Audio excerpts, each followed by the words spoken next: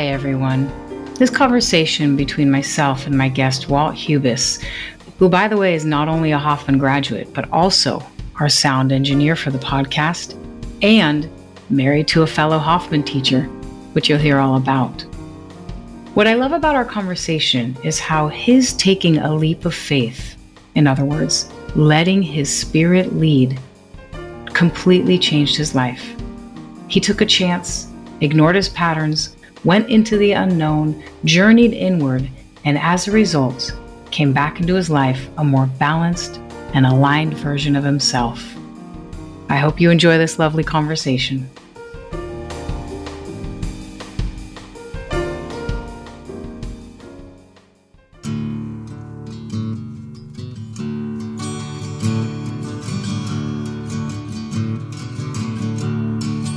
Welcome to Love's Everyday Radius, a podcast brought to you by the Hoffman Institute. My name is Sharon Moore, and I'm one of your hosts. And on this podcast, we talk to Hoffman graduates about how their courageous journey inward impacted their personal lives, but also how it impacted their community and the world at large. So tune in and listen in and hear how our graduates' authentic selves, how their love, how their spirits are making a positive impact on our world today.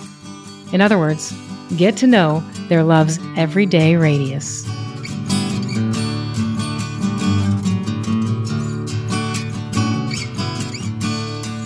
Hi, Walt. Welcome to the show. Hi, good morning, Sharon. So happy you're here. Walt, I want to start with a unique place because you are a unique person and you are connected to Hoffman. So Walt volunteers his time and is our sound engineer for all the podcasts. The reason why this sounds lovely for you right now is because Walt puts his heart and his skills towards our podcasts. And he is also married to a Hoffman teacher. So I would love to know, Walt, what is it like being married to a Hoffman teacher? Well, that's great. I surprised you, huh? You know, it's been really interesting. One of the things that's really nice about it is I'd done the process prior to my wife doing the process, and then she did it shortly after, like within a year or so. And one of the things that really made it super nice for us was that whenever we got into situations, we had a really loving relationship to begin with. So it was a really, we had gone through a lot. We had developed an emotional language between us. But what happened with the Hoffman is we found that when we got into areas where we disagreed or when our patterns would really take over, and we both had some pretty strong patterns, we now at least had sort of a mutual alignment on, oh, that's a pattern. That's something we need to look at. And it also kind of gave us a language for how to work through some of those things that had happened, you know, and some of the issues that we faced. And so that was extremely useful to us moving forward. And our relationship has continued to grow in depth and breadth as well. We also did, subsequent to that, we also did one of the couples sessions, which we found to be extremely good and really zeroed in on some of the things we had learned. But, you know, even as you go through between two people, there's always areas where you can't quite figure out what's going on. And those were extremely helpful to us to be able to figure out, you know, the couples courses to help us to be able to kind of figure out and work through some of the issues that we had. Now, you know, from a pragmatic level, it's always been interesting. One of the things, of course, when you're married to a Hoffman teacher is there's a lot of travel involved. And it's kind of funny because I'm in the high-tech field for most of my career, and there used to be a lot of travel for me. And then that travel tapered off to where the point now where there's actually no travel for me. But then Joe's travel has gone up because Hoffman has been actually really keeping her very, very busy. So it's always an interesting thing. It turns out one of the most interesting things about that relationship is that, you know, I'm an introverted heart, and so I get all of my introvert time in spades, you know? And part of the problem for Jo is she's more, you know, in the middle between the introvert-extrovert range, but the problem that she has is how do we get her time of her own? How do we get her time of, to be alone, to go do the things that she needs to do on her own? So that's, if anything, that's kind of the most interesting challenge that we face right now is I get all of my together time and then I get all of my alone time. But for Joe, it's just togetherness all the time. So it's a bit tough. Yeah. Yeah, that's so as a teacher myself, I know that is a challenge for us because we are so driven to do this work and it fills us so deeply. Sometimes we forget to give ourselves some time too. And that's really important. One of the things I take a great deal of pride in working with Joe, and this is true of all the teachers. I mean, what's really awesome about it is that whenever Joe started her training to be a teacher, that was kind of a financial burden for us because Joe had a very, very good consulting business going on. She works with a lot of the mid-sized cities here in Colorado as a consultant and as a management consultant. So it was actually a very good, lucrative career that she enjoyed very much. But the ability to go into Hoffman and teach was just overwhelming for her. So we had to figure out from a financial basis, how do we pull that off? How did one of us drop one of our salaries pretty much so that she could go off and study to be a teacher? So what ended up happening was I came to realize that, in my field, in tech field, it's when you go to that job and you do that work, it's really about making money. There's not a lot of great social impact associated with it. It's like, who can come up with the better, faster gizmo? Right? And with the intent of selling more of them. And of course, the problem that I ran into was especially after Hoffman and especially as I've gotten older and more mature, it was really hard for me to find a way to give back to the community, to find a way that if you look at everything that's going on in the world today, and it's astonishing to me, how on earth can we affect the mindset? How can we improve the social network that we have? How do we actually make life better for people? And it was really difficult for me to do that from my perspective because, of course, most of these high-tech jobs are pretty demanding. They require, full time. So there's not a lot of time to go off and do other things. So the way that this kind of worked out for us is that I said, okay, well, look, I'll continue to do my high-tech work. You go off and do the Hoffman. And the relationship that we have now is, even though I can't, say, contribute as much as I'd like to making the world a better place on my own, what I'm able to do is I'm able to do it kind of vicariously, right? I can do it through Joe. Joe goes in, works with people, and changes people one person at a time. Every time she goes out, there's a class, something happens, somebody changes for the better. And so that's been kind of the joy of it for me, has been able to say, okay, Joe, I'll take care of the finances. Don't worry about it. You go off and do the work in the world that this world needs right now. So, and of course, now that she's a full-time teacher and stuff like that, it's the financial pressure isn't as great. But still, we still feel very strongly that this is the most immediate impact we can make in kind of I hate to say it, kind of a messed up world right now. Yeah, no, I think that is an accurate assessment. I got to tell you, I'm very moved by the we-ness of your unit, how you both operate. She's the teacher, but this is the unit that is impacted by it, the unit of you and her, the family. I love how deep your togetherness runs. I can feel it. Yeah, we've been together now, I'm guessing, for something like 20, 25 years, something like that. So we've put a lot of time into trying to develop our relationship and stuff. And, to be honest with you, you got to admit there's something fundamental there that underlies it all that I don't quite know how to quantify or how to put a name on. But it's just something that the two of us feel strongly enough about our relationship with the other person that we're willing to step back from our own personal things sometime and just say, okay, what's the bigger picture here? What's the broader picture? And Joe's been very good at doing that. That's why, her whole career was in human resources and things like that. And being in technology, I was always, my intellect is very, very strong. And it took quite a bit of work to let the intellect kind of sit back and let that emotion and spiritual parts come into play much more strongly. And as we were able to do that, the relationship has just continued to grow and flourish. Anytime I teach with Joe, I hear how much I love Walt more and more every day. This is what I hear. So now it's confirmed from both sides. But I also want to touch upon that you give your time to us. And how did that happen? Not only are you as a unit sending Joe out to teach and impact the students, you also volunteer your time with all the sound engineering you do for us. How did that come about?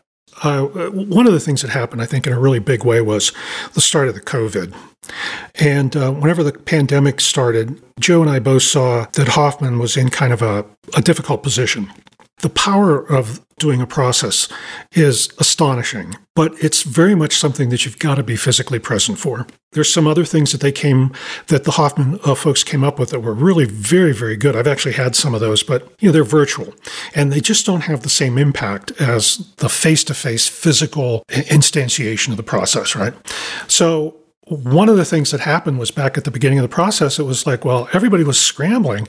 How do we achieve the goals of the Hoffman process and the Hoffman Institute without being able to do in-person things? How do we do this? So there was this shift to a more virtual environment. And of course, my expertise in technology, I've been doing sound for many years and photography and video and all that stuff. And at the same time, Joe is, she's of the age that she's very, very comfortable with technology, with using things like Zoom, comfortable around a computer, all of that stuff. And so we began to talk a little bit, and some of the ideas that came up was, for example, to record visualizations.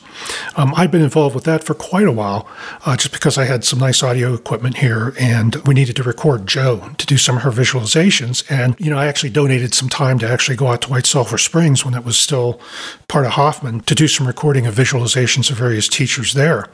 And it just kind of developed with the staff and some of the folks within Hoffman that said, hey, let's start doing the podcast. And so for me, it was kind of like it was the perfect thing because, I had the skill with the audio editing techniques. I understood how the technology worked and how to get the best sound out of everything. So it was kind of a natural way for me to say, oh, here's something I enjoy doing, and at the same time provides a nice benefit to somebody else. So that's always a win-win in my book. So that's just, it's just what we started to do. Yeah, and it's not small. It is the level of detail that goes into sound engineering and the time invested. I know me as one of the podcast hosts is so grateful. Our producer is grateful, and the quality is amazing. So on behalf of all of us, thank you. And I think it's important. It's not just that Joe is giving by being a teacher. It's that you are also giving by volunteering your time in a huge way for the podcast and all the recordings. So I want to go back to something I heard you say earlier. So you actually took the process before Joe. Yeah, I took the process in something like 2002. And what was going on? So back at that time, I was working as an engineer for a company, and I had been involved with a company that was an extremely great company. I had a research and development center here in a little town called Longmont, north of Denver, and the company was based out in Boston. And my job was we set up a research and development team here in Colorado. My job was to get everybody hired in and get a product developed. And it was pretty cool. It was one of the best jobs of my life because the company, the HR people were very enlightened. They wanted the best people they could get. They were willing to negotiate and work with people to make things right. Just a fantastic organization. And we grew the organization to about 40 people here. So it was a big job, but at the same time, it was very, very satisfying because you were able to really help people create great careers. I mean, it was fantastic. Well, what happened was that company got sold, as startups often do, to another company, which was a big San Diego firm with a lot of military background. And it turned into a real nightmare for me. I was just really, really unhappy with my work. And I was, Joe, because Joe was such an HR person, she was kind of like my sounding block. I could go to her and say, God, I got this HR problem and I got this HR manager and it's terrible and blah, blah, blah. So after a while, Joe kind of laid it on the line. She goes, Walt, I can't do this all day at work and then come home and have you do it with me all night. We got to stop this. And she was a little more insistent than that. She goes, either you figure this out or I'm leaving. I'm going to head out. So it was the ultimatum, right? And the problem was it was leaking over into my entire life. I had divorced my wife a couple years earlier, like my first wife a couple years earlier. So I had my kids coming over, and it was bad because it affected the kids. This stress and this oh God, it was a sorrow because something that's so beautiful had turned into such crap. And so we really had to work through that. And so I was actually seeing a therapist at that point in the game. And from the divorce with my first wife, to kind of work through some of the anger and the loss that's associated with that. And his suggestion to me was not to go to the Hoffman process. His suggestion to me was first to go down to this outfit down in Durango, Colorado, in the southwestern corner of the state, called Los Animas Institute. And what they do down there is they do Native American programs based on the Native American rituals that they do, like the fasting and all of that stuff. Vision Quest typically is what it's called. And he suggested I go do that. And, in looking back on it, it was brilliant because I went and did that like in October or September. So what ended up happening was I ended up quitting my job. Like some of the other guests you've had here, I quit my job without having anything to go to. I didn't have another job lined up. I was really concerned because things like child support, and I was paying a lot of child support to my ex, which was okay. It was really useful, but boy, if you don't make your child support payments, the state comes after you. So there was this pressure. But in spite of all of that, I quit the job. I had enough money set aside that I could survive for a while. So what ended up happening was I went down in September and did the Vision Quest. And then the following month, I came back from the Vision Quest, and my therapist said, "Well, how was that?" I said, "Oh, that was really interesting." And he said, "Okay, well, I got one more for you." And that was Hoffman. So he recommended I go do the Hoffman process. So in October, I did the Hoffman process out in White Sulphur Springs in California. What struck me about it was I really got to hand it to my therapist because as an engineer all of my life, working in technology and stuff like that, and as a result of my parents as well, the intellectual side just overwhelmed everything. And there was not really room for anything else.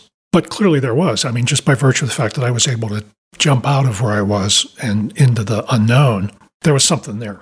What was interesting, the Vision Quest is what really allowed me to kind of break loose from the grip of the intellect.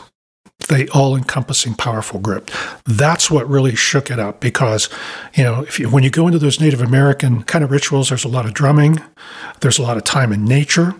To this day, so many things I recall, so many unique, interesting things that happened to me during that phase that kind of opened me up. I think if I would have gone to the Hoffman process being so tightly ensconced in my intellect, I don't think I would have gotten as much of the Hoffman process as I did. And so what ended up happening then was I went and did the Hoffman process. And then Joe and I had a little time. We took a vacation just together, to talk through it and to understand, because this really opened up a whole new realm of my life. And I got a call from an old friend of mine who said, "Hey, Walt, I heard you're looking for a job." And I said, "Well, not yet, but sure." So sure enough, I got another job with a company and an old group of colleagues that I had that I worked at for 12 years after that. Everything just fell into place. I want to say magically, but it just really worked out well. I know you say the intellect just kind of goes on overdrive, but the way you talk about things, even when you go back to that original job, the R&D, product development, it feels like there was more than just intellect there. It was, you were fulfilled. It was this great HR. You got to see people step into their full potential. And then the second it changed, the intellect wasn't able to justify it. There was something that wasn't working. And if it was just the intellect, you could have just checked in, checked out, clocked in, clocked out, done the work and gotten out. But it wasn't feeling, something was actually stronger than the intellect at that moment.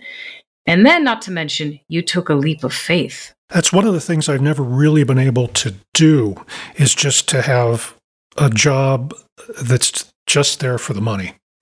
I mean, I feel like I have to be making a contribution at a high level. I mean, even today, I'm kind of at the point in my career where, The kind of work I do is not so much for one company, but I do a lot of work related to industry-wide standards. So I'm working across multiple companies with a variety of technologies to define the next generation of technology, right? So even there, there's got to be something more than just being an engineer or being an intellect. There's got to be a bigger role that I can step into, whether that's helping to develop people that are engineers or that are working or, in some kind of a guiding role, or whether that's moving the technology as a whole across the entire industry forward. There's got to be more than just that workaday attitude of bringing home a paycheck. First of all, I want to say it's good to know we have some people that are viewing technology with a lens of responsibility. I think just as a person living in this moment in life, I want to know I've got somebody thinking things through for what's going to happen. How do we make a positive impact with technology? So I have to say to you, that gives me some peace of mind knowing that. And the other thing is that it seems to me like I said, you were never just fully intellect. Maybe it was that there was conflict over who's going to be the leader. And what shifted was okay, they're now maybe all on equal footing. And like you said, you were always looking to have an impact. There was, I actually find just listening to you, this is not a person who's just robotically driven by intellect. This is somebody who's got a big spirit. And maybe it was in conflict. Maybe there was the internal battle between spirit and intellect, or maybe child. I don't know. I also find that you're so creative. Just hearing you talk or knowing what you do with the sound, you've got such a creative spirit. Do you think it was an internal conflict that has somewhat subsided and is no longer in conflict? I think that's very true. If you go back in our family history, and this was the beauty of Hoffman, was that when I went back into the history, my grandparents came here quite literally off the boat from Eastern Europe on both sides. They ended up in Western Pennsylvania, so like Pittsburgh and some areas around there. They ended up there during the Depression. So they lived through the Depression. Security was a very big deal for them, a good job. My father went on to work for a large oil company, spent his entire career there. So it was definitely the men in the gray flannel suit. But on the other hand, my mother went off and I think she got her master's degree in chemistry. She was the first person to graduate from college, first woman to graduate from college in her family history. That would have been around right after the war. And they got together and we were living in Western Pennsylvania. And so she worked as a college instructor teaching chemistry labs. And my father was, like I said, working for Gulf Oil. But their whole thing was, number one, security. Whatever you do, you've got to be secure. The second thing was, get a good job. Be an engineer. Be a doctor. Be a lawyer. Be something that gives you the money because you're going to work. And then whenever you get done, you'll be able to do whatever you want. But be secure first and make the income. So, of course, my joy in life at that point in the game was I was good with electrical things. I was always very good at electronic things. I could put things together. I just had an innate understanding of how they worked.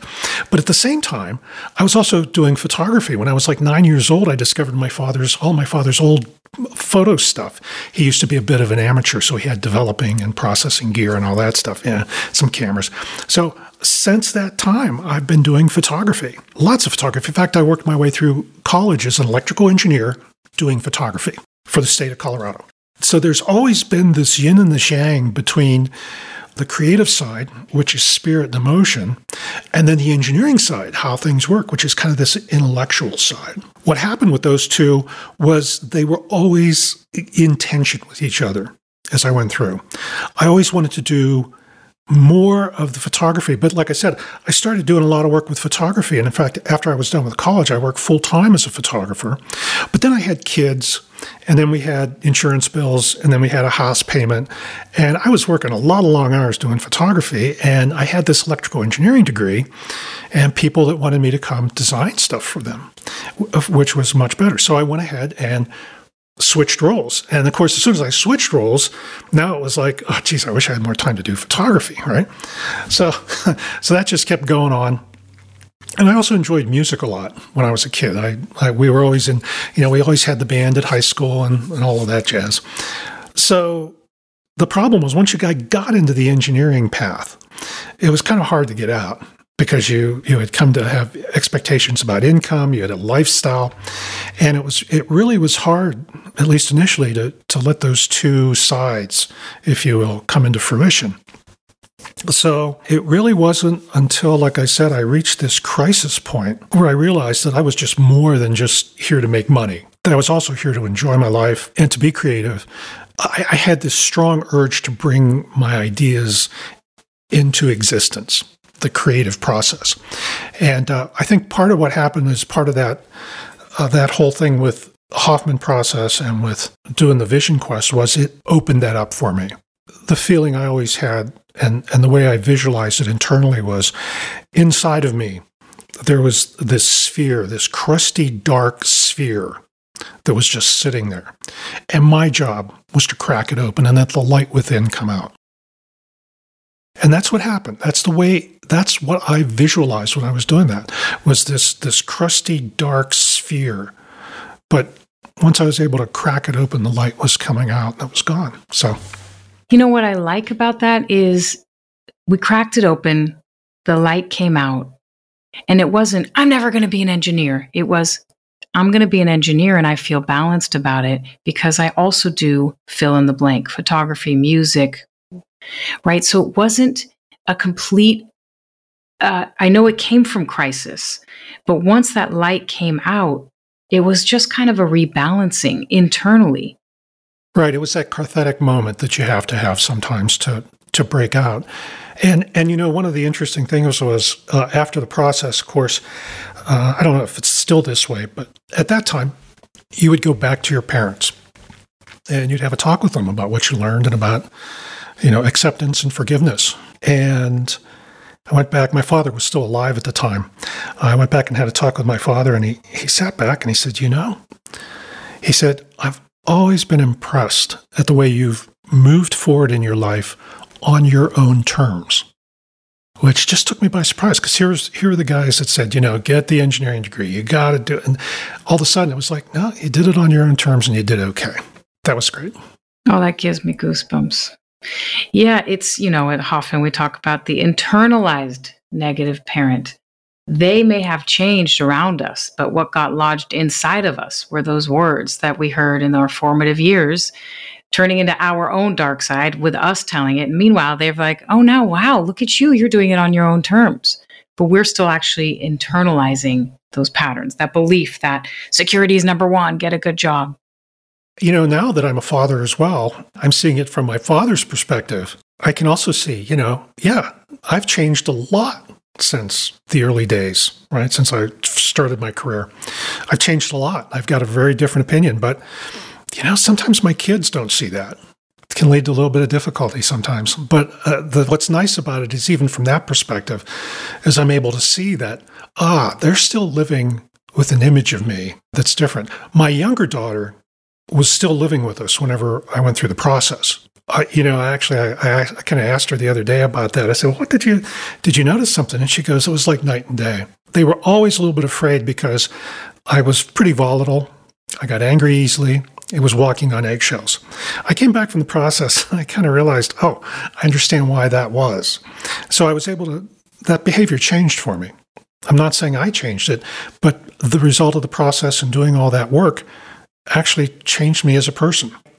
My older daughter, unfortunately, was already out of the house. She was off at college. So she didn't get a sense of the change in me. So to this day, we're still kind of trying to work through some issues that we have together. My younger daughter and I are pretty open with each other.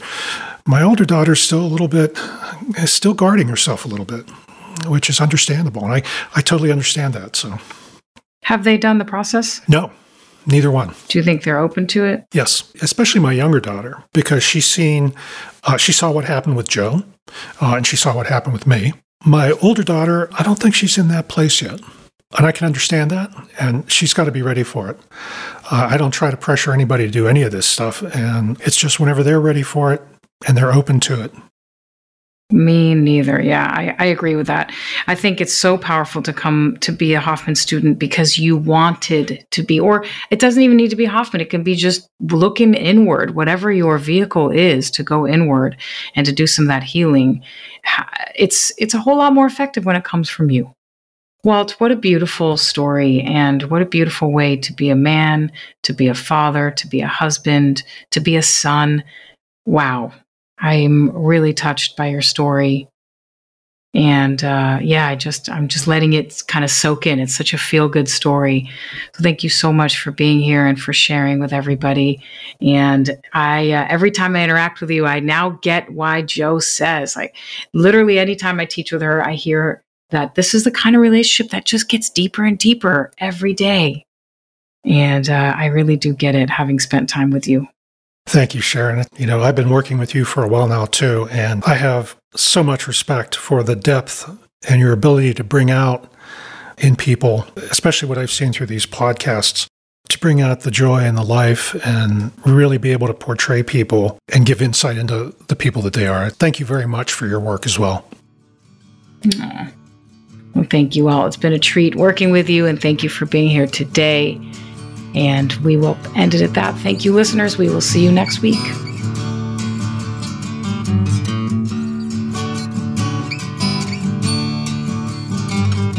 Thank you for listening to our podcast. My name is Liza Ingrassi. I'm the CEO and president of Hoffman Institute Foundation. And I'm Rassi Rossi, Hoffman teacher and founder of the Hoffman Institute Foundation. Our mission is to provide people greater access to the wisdom and power of love. In themselves, in each other, and in the world. To find out more, please go to hoffmaninstitute.org.